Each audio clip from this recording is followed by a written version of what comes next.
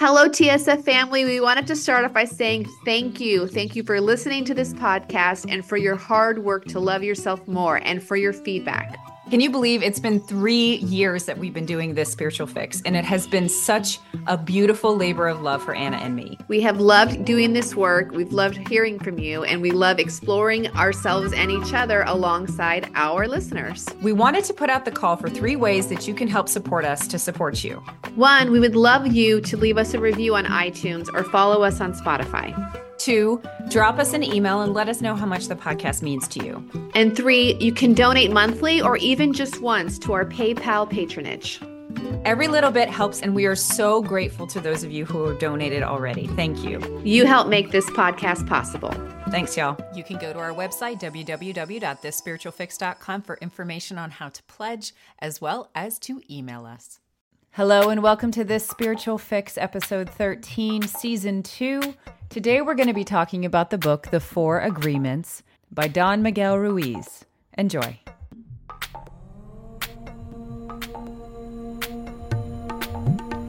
Hypnosis, mindfulness, meditation, past life regression, RTC, spirituality. This Spiritual Fix. 2 mystical mamas hacking the self-help game. With Anna Stromquist and Christina Wiltsey. Hey, Anna. Hi, Christina Wiltsey. How are you doing, Anna Stromquist? My kids constantly talk about you and they always use your first and last name. I love that. It's funny because when I was Chris Wiltsey, which is what I was in college, after I moved back from Australia, everyone called me Chris in Australia, and so I kept it. And I was always a 2-name person. I was always Chris Wiltsey. And apparently, even when my name is a little longer, I'm still Christina Wiltsey. In my house, you're Christina Wiltsey. I love that. I love that. It makes me really happy. Cool. Are you excited about our upcoming weekend that we're doing with Robbie? Oh my gosh, I'm so excited. So for context, our Robbie is our shaman. She is from New Mexico, and she is an amazing, amazing woman and teacher. And I think she got her deep training in Peru, and she's amazing. What else can I say besides she's amazing? She's amazing. She's amazing. Well, yeah. We love her. We love her. We love her. She's the real deal to me. Yeah. I'm blessed to I feel so blessed to have known her and met her in this life. Yep. I think also we can say that we're actually planning on recording a couple of episodes with her, aren't we? On our upcoming Wild Woman weekend. Oh yeah. So we have what we call the WWW, the Wild Woman Weekend, where Robbie kind of facilitates us, mentors us, and she has a TED Talk too, by the way. She does have a TED Talk. Yes, I did know that. She has a foot in the spiritual world and a foot in the I can be exactly what society needs me to be kind of present, you know what I mean? Exactly. She comes from a backyard of corporate America, very high, very up in the C-suite of corporate America, but then also being an Apache initiated shaman. And we do these Wild Woman weekends because we used to, when we lived close to each other, we used to see each other at least once a month. And we, on a Sunday, we would get together and we would just have conversations in which we could say anything that we wanted to. It was it's the most amazing. It feels so good to be intuitive, psychic, weird, whatever you want to say, and just be able to be hey, the other day I had this experience where I lit a flame. This is Anna's experience, by the way. I lit a flame with my fingers and no matches. And Anna's don't tell this story. But don't tell this story. What does this mean, guys? And then, they'll sit there and be oh, well, it means this and this and this. And it's to be able to be 100% yourself is amazing. And so, I say that not because we're saying, aren't we so lucky? But, we made a point. I believe that these groups, these sanghas, if you want to say using the Buddhist term, are everywhere. And being able to be in a place where you can feel you can be yourself 100% and totally is really, really important, especially as women. But I also think that men very much so need these places. Whether you want to talk about woo-woo stuff or whether you just want to talk about your deep truth, whatever that is, with a group of people who are your peers, so you can know that you're not alone, it's so useful. And obviously we have a teacher in our midst when we meet together, and that's obviously a very good way of doing it too. But I really think it's great. Yeah. All right. So what are we talking about today, Christina Wiltsey? We are going to do an overview of the 4/5 agreements by Don Miguel Ruiz. This, to me, was a really important gateway book. And I think that we've just finished up our series on the drama triangle. Like I said, it's a great gateway book to just be like, for a lot of people who read the 4 agreements, if you haven't read them, they're basically 4 statements of things that you say that you are going to do, that you are going to agree to do, beliefs that you're going to agree to do. And then the 5th agreement was the second book that we'll be adding in here. Good. It's a very good way for people to behave in the world without having to get involved in drama and to really just be happier people. So without further ado, let's get into it. So the 4 agreements are: be impeccable with your word, don't take anything personal, don't make assumptions, and always do your best. And the 5th agreement is: be skeptical, but learn to listen. So first, we're going to start with be impeccable with your word. So, Okay. yeah. First one's first. So it's interesting because be impeccable with your word is obviously can be translated into say, don't lie. But it's also about a lot of other things, I think, as well. I think there's a lot of different meanings about it. And I really enjoyed that when I first read the book, because I felt like being impeccable with your word was also about effectively using your language, recognizing that your language has power and that your language, therefore, being impeccable with your word doesn't just mean I'm being honest all the time. It also means don't use your words to harm people. Don't use your words to, your words have power, and you have this ability to really affect everything around you with your words. So be impeccable with it. Be in the highest integrity possible with the words that you use. And it's all going to work out, in your favor, really. Not in your favor, but it's going to work out for the best, because basically it's something that you can say, this is my integrity. I am impeccable with my word. And one of the things that Anna's husband likes to talk about a lot, Eric, is that there are 4 linguistic events. And I'm going to do this briefly. But basically, the 4 linguistic events are promises and requests, and then assertions and declarations.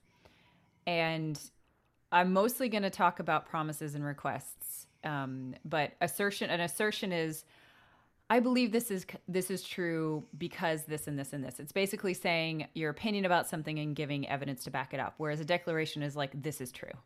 Right. So those are the 2 differences. Like love is a declaration. Like if you think that love is an assertion, like I love her because she does this and that and this and that, therefore I love her. That's an assertion. And love doesn't really work on assertions. When love is a declaration, I love her, period. Yeah, that's a great example. And then with promises and requests, it's obviously the case where you're saying, I'm requesting that you do this. And the other person is like, okay, I'm not going to be able to do that, but I promise I will do this. And that doesn't necessarily mean that they have to promise doing anything. Anna, do you have more insight on that, since he is? Well, there's a difference between a request and a demand. And you got to make that understandable, that whenever you're requesting something of anyone, that they always have 3 reactions, correct responses, we should say. Yes, no, or negotiation. So like I could request my husband, hey, Eric, could you wash my car? I'm not demanding, people think that a request is a demand. I asked him to do it, therefore he must do it. A request always gives the other person the ability to have free will and choose, I watch on some of these relationship chat boards or whatever, and they're like, I asked my husband to do this and he didn't do it. Well, you requested him and he had a choice, he did have a choice. There's not a demand. So anyways, request comes with 3 potential answers: yes, no, or counter. So like, yes, I will wash your car.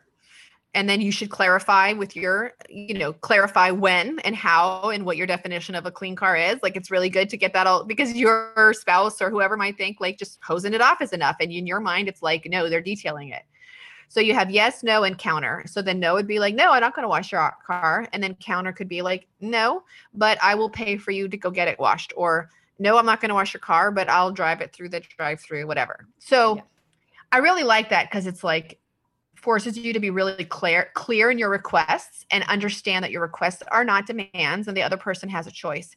And it's really nice for me because coming from the whole abandonment wound codependency thing, I have a really hard time making requests so that they end up being demands because I wait too long. But like if I can just ask him, hey, can I make a request? It just feels really good because I know that when I'm making my request, he always has a choice. And he might say no. And then that feels good to know that like he's being honest. Like he's not just doing it because I asked. Like he'll be like yes, no, or counter offer. So, Yes. Anyway. That key thing is what you said. You know that he's being honest. And that's the trick of this, right? Is that being impeccable with your word. It's, you know, what they say kind of to summarize what it is in the 4 agreements is it's speak with integrity, say only what you mean, avoid using the word to speak against yourself or to gossip about others, use the power of your word in the direction of truth and love. And to me, using those 4 linguistic events, using promises and requests and is a real way in which you can be impeccable with your word, right? Because I that happens all the time with Luke.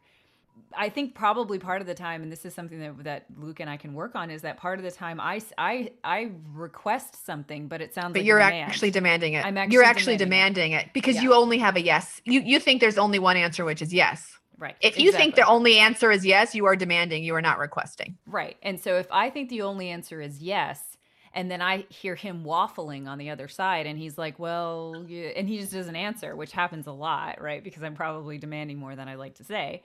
Or I'm just admitting that I do that a lot and that it's something I need to improve on. But it makes it so neither of us are impeccable with our word because in some ways I'm not giving him a choice. And then he is then put into a position where he might not want to do it or he might want to counter or he might, any of those things may be the case, but I'm not really allowing him to be impeccable with his word either. Right. So request verbiage versus demand verbiage. Like demand verbiage is I need you to do X or will you do X? That's very demanding. I need you to do X. Will you do X? Request verbiage is more like, can I make a request? Or I'd like to make a request. Can I ask a request? I would preface it with a request so you're clear and they're clear that they have a choice. Yeah. And there are times when it's a demand like, dude, I have a migraine. I cannot get the kids to school. I need you to get the kids to school. That could be a need. I mean, a demand, but I would like reserve your demands for emergency situations personally. Yeah. And in some ways a demand is a declaration in that case too, right? Like, so if there are only 4 linguistic events, then a demand is like, I'm declaring that I cannot get out of bed right now and I need you to do this. Right. Don't abuse it though.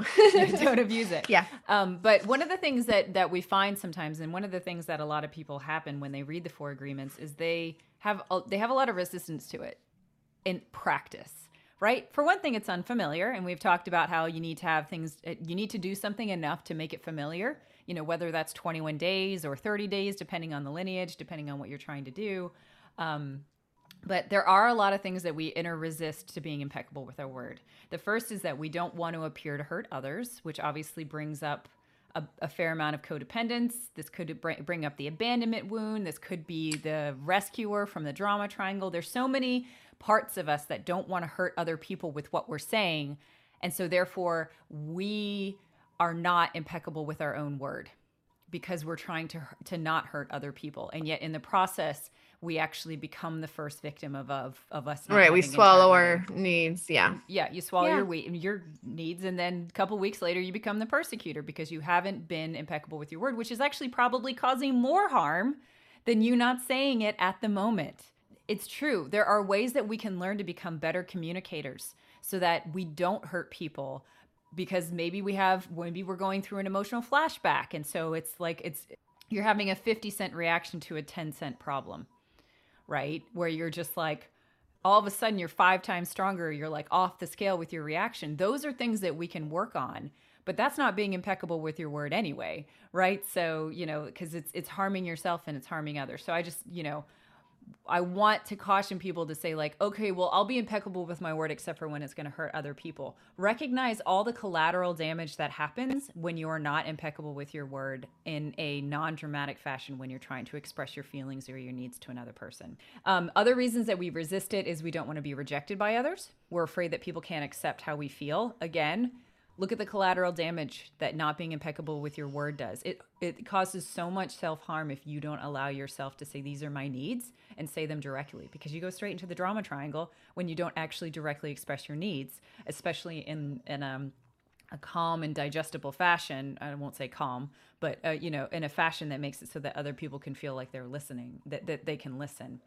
And then the other thing is that our responses are habituated. A lot of the times we're habituated to just lie, because that's what our survival mechanism tells us to do. Like, that's what we've been taught to do our whole lives. And it's like, okay, well, it's better to lie than it is to do anything else. Maybe you've never learned that that's not something that you want to do, but recognize all the collateral damage.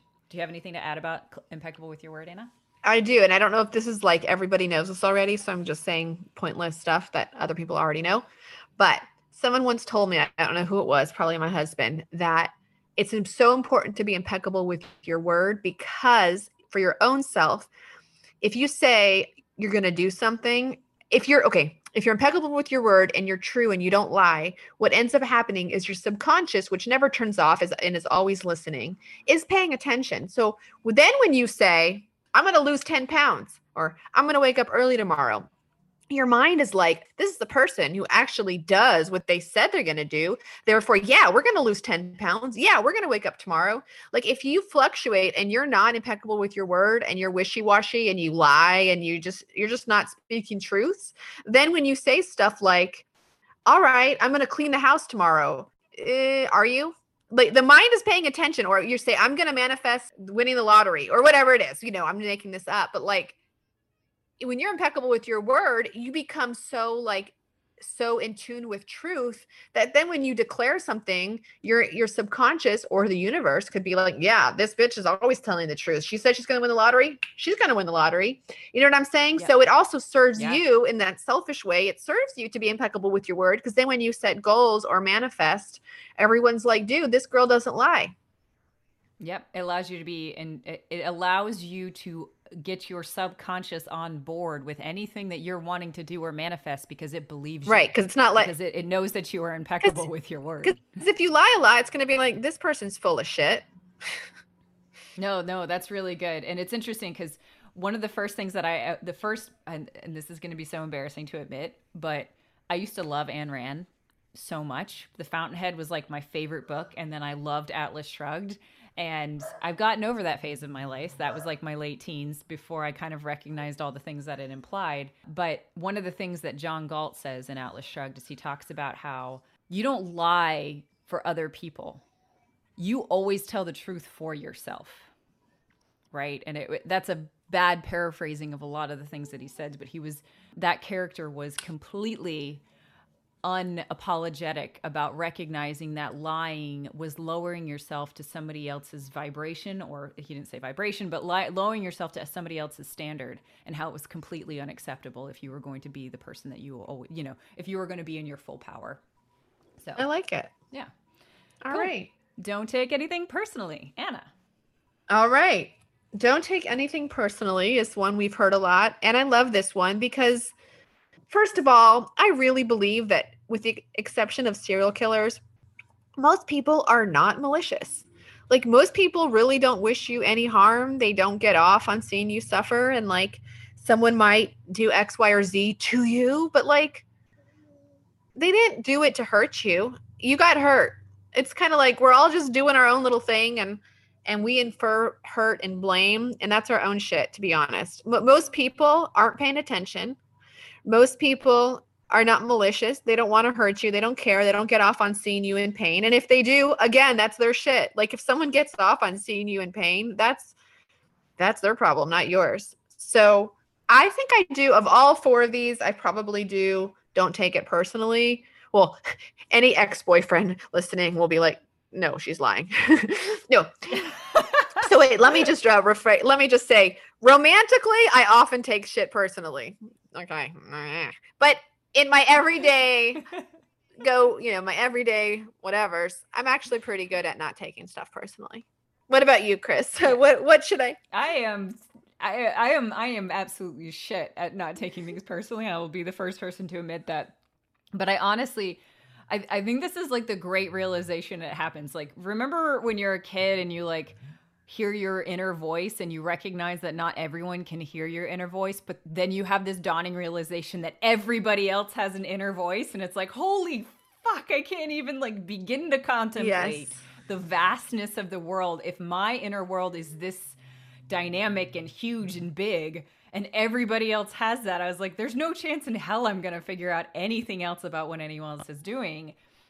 And I feel like that's why this resonated with me when I first read it, because I was like, oh yeah, that's shit. Everybody's just in their own head and they're not paying attention to almost anything anyone else is doing. Like, enlightened masters are the ones who have compassion and aren't just self-absorbed, but the vast majority of us are also completely self-absorbed and playing out our own drama triangles and emotional flashbacks and Right. and all of our programming, all of our beliefs, all of our contracts, all of our karmic whatever. Like, I can name 10 bazillion things that we're all playing out on any given day. And most of them are just on repeat, right? Like, most of them are not necessarily us coming out of that pattern. We're just replaying it. That, like, fuck, if you take anything personal, like, it's just a waste of time. Yeah. People are only concentrating on themselves the vast majority of the time. Exactly. And if you take it personally, then you're looking for trouble. And that's what I mean, that's what I say to myself now, is anytime I want to go into the drama triangle, I'm like, oh, you're just looking for trouble, Christina. You're looking for trouble. You're taking things personally. You're seeing malice where there isn't, because you have some other unmet need. Let's figure out that unmet need. Instead of taking this personally and making a story around it, what is my unmet need right now that is not being met? So, Nice.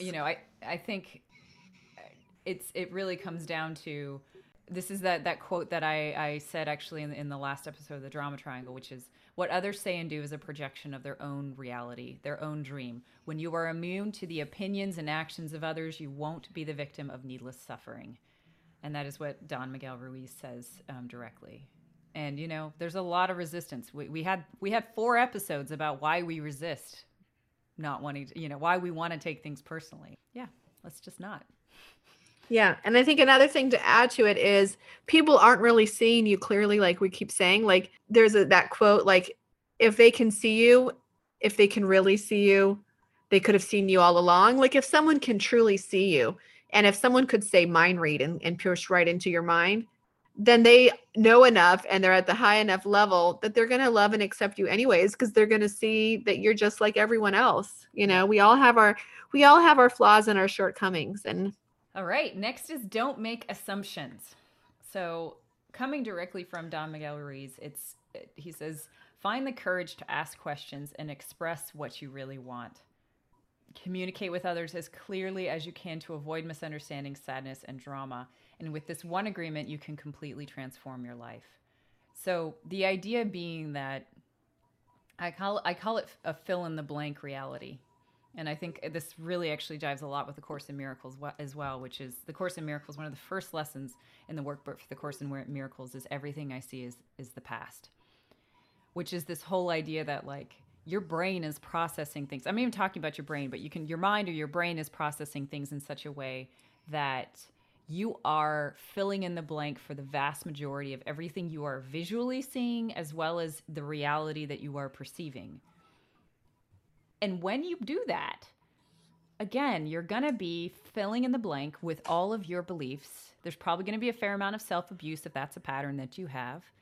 And you're going to make assumptions about how other people feel and think about you, and you're going to act on them accordingly.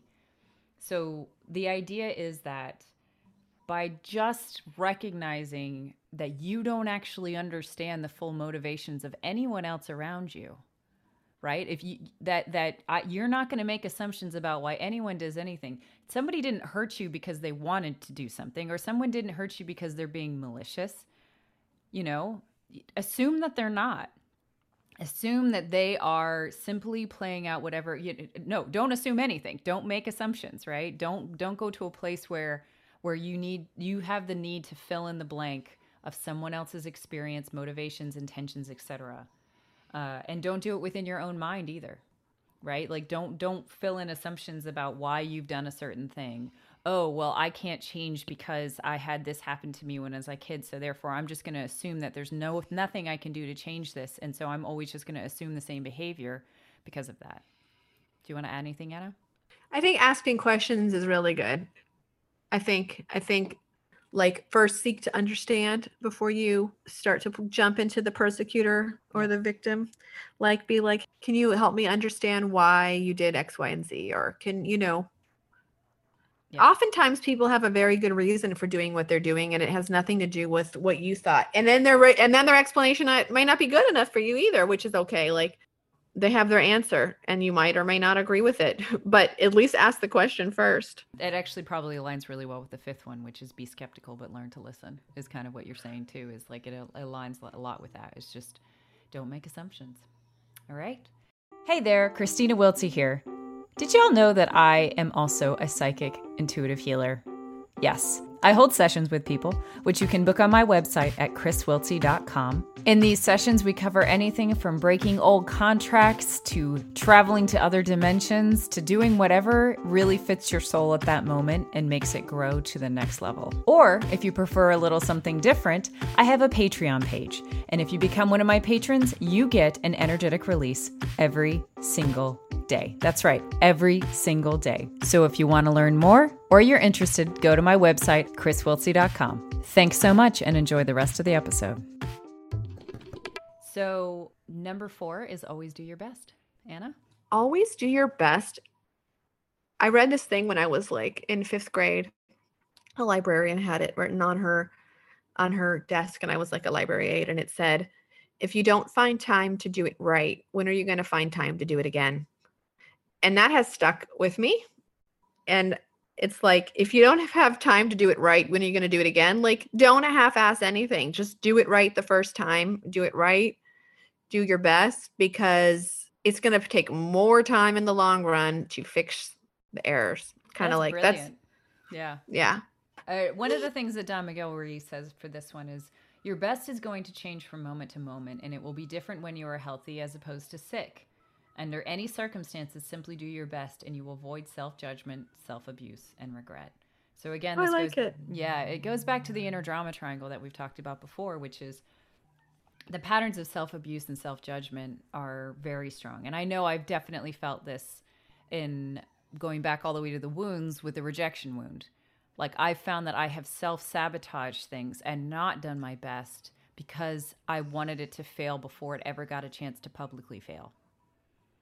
Right. And so I knew I wasn't doing my best. And I think that by committing to always saying you're going to do your best, it makes it so that you are in a position where you can try and circumvent what may be some habituated wound expressions of wounds, habituated forms of the inner drama triangle and self-abuse, and I think that that's really important to recognize that you can do a lot in there to short circuit what could be your normal behavior pattern that doesn't allow you to do as good as you can do. And you know what? You can split so many hairs with this one. You can be like, well, that person's level of cleaning the kitchen is totally different than mine, and I'm just doing my best, even though it's not as clean as that other person wants it to be. And that's a totally different thing in there, in that if you know that the other person has a certain standard and you love them and you care about them and you want to be in collaboration with them, then if your best means that you can finish that job in the kitchen, or you cannot leave your socks on the floor, we talked about this before with spouses. It's really, it's something that you can do there to recognize that your best is actually probably cooperative in nature. And once we get to that point, then that can be what it can become. Don't set your bar impossibly high, but set your bar high. Yeah. Because it's easier to go above your bar than to keep lowering your bar. You know what I mean? Like, you don't want to keep lowering your bar. Yeah. But you also don't want to keep your bar so high that you're just allowed to persecute everybody because they don't keep up to your standards. Like, that's the trick with the collaboration thing, right? Is the cooperation thing, I think, is that, like, it's really good to have your own bar, and it's really good to then like set the standard for everybody else, but also don't let it be a trick that you use to then do other things. You know what I mean? Like, Yeah, persecute. the always doing your best is actually really, really important. As a final thing, it's really important for upholding the other agreements, because you, just like with every other thing in which you're saying, I'm going to do something new that's unfamiliar, you may fail at being impeccable with your word, or you may fail with not taking anything personal. But recognize that doing your best for doing these agreements may not be perfect. And you may fail, and you may fall back, and you may not be impeccable with your word, but you are doing your best. And recognize that your best is not going to be perfect at first, because it is not familiar yet. And do not beat yourself up and cause it as another reason to judge yourself and have a pattern of self-abuse. And that is what doing your best is that recognizing that, you know, you will be different if you're healthy as opposed to sick. And it will be different when you're first doing it and learning how to do it as opposed to when you've been doing it for 10 years. Mm-hmm. Yeah, cool. And finally, be skeptical, but learn to listen. This is the 5th agreement that happened in a second book. The idea being that it's a whole book. So I'm going to really do my best to summarize quickly what this means. Wow. So this one is like, I mean, he really cared about this one. Yeah. I think if he gave it its own book. I think he used a lot of the book to also summarize. I'm making assumptions.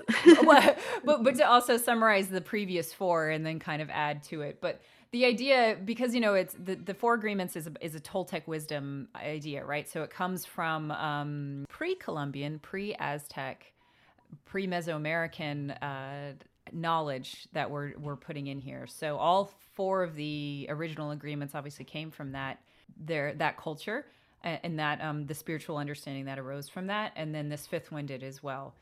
And the reason that I mention that is because be skeptical, but learn to listen. The whole 5th agreement is all around the fact that the world functions thanks to symbology. All right. So the idea being that the word horse, I say the word horse, and that is a symbol for something that is an animal. And everybody says that we are going to agree that the word horse means the animal horse, which is the actual thing of the horse, right? Mm-hmm. And, you know, but you can also say the same thing for save. The save icon is a great example of that. Like if you ever look anywhere, that save is still a floppy disk, even though the vast majority of people who are using computers now have never seen a floppy disk in person. But it is a symbol that everyone recognizes is save if you if you know anything about computers. So whether it's horse or an icon for the save file, everything in the world functions on symbology, which is why that symbology actually domesticates us as we grow up. And he uses the word domesticate a lot, because domesticate is this idea that as we grow up, we're wild and crazy when we're young, and we learn how to survive with our family, with our parents, with our culture, with everything by not doing the 4 agreements as well as the 5th agreement, right? We basically learn to say, I don't want to take anything personally, but actually I'm going to take everything personally because that's how I survived when I was a kid. If I learned to take everything personally, then that's how I worked. Or if I made assumptions about how somebody else felt, that's how I stayed out of trouble, right? So the process of domestication is something that created the opposite, the antagonist of these 4 agreements, as well as the 5th one. And the idea with the 5th agreement is to say, actually, if the world functions thanks to symbology, and if that's the reason is that it domesticates us as we grow up, then and if all the knowledge is built on symbology, you know, it basically means that everything is relative, right? Like that's his entire point. His entire point is that all truth is relative, because horse is horse, but horse to somebody 1,000 years ago is going to look different than horse to somebody now, because it's been the ideal of a horse has changed over the last 1,000 years. And so the idea what he really talks about with be skeptical but learn to listen is listen carefully to what other people are saying, but recognize also that every truth that someone says this is truth is relative. The ability to recognize absolute truth when everything is a symbol for something else and everyone's idea of that symbol is something different is something that, it will bode you well if you are skeptical and you learn to listen and you recognize that truth is relative. What anyone decides is truth. And it says when you learn to be impeccable with your words, you can use symbology to your advantage, which I'm not going to get into. But I would encourage you to read the book if that is something that speaks to you. Do you have any questions about that, Anna? Yeah. I do not. All right. So if you're interested in doing these, remember a couple of key things. Remember that you may have existing beliefs from domestication, if you want to use his term. You may have existing beliefs which will cause you to be in what he calls double jeopardy. Double jeopardy means that you have two contradicting beliefs. And if you have two contradicting beliefs existing on inside of you, like if you think that you should not be impeccable with your word and you're trying to be impeccable with your word, the one that's been there for a lot longer is usually going to be the one that survives. Wins. So, that wins, right. So, make these agreements familiar in your life and you will be successful. Thanks so much, Anna. I love it. Yeah, cool. I like it. Thank you. All right. Thank you. Thank you for listening to this episode of This Spiritual Fix. Do you have an opinion? Do you want to let us know something? Send us an email at thisspiritualfix@gmail.com. We'd love to hear from you. And remember, Humility, gratitude, acceptance, done.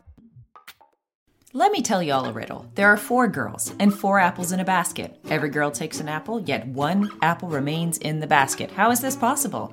The answer? One girl took the basket. She took the last apple while it was in the basket.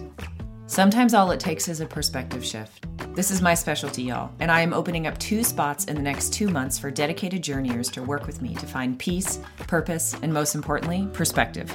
In these journeys, we co-create a curriculum that suits your current blocks, goals, and needs, and we use all the tools: shadow work, books, fiction, remote viewing, intuition, meditation, guided journeys, energy healing, dreaming techniques, you name it, we do it. And all to achieve a commonly held set of objectives. And if you're interested in hearing more, book a free call with me at www.chriswiltsey.com/discover.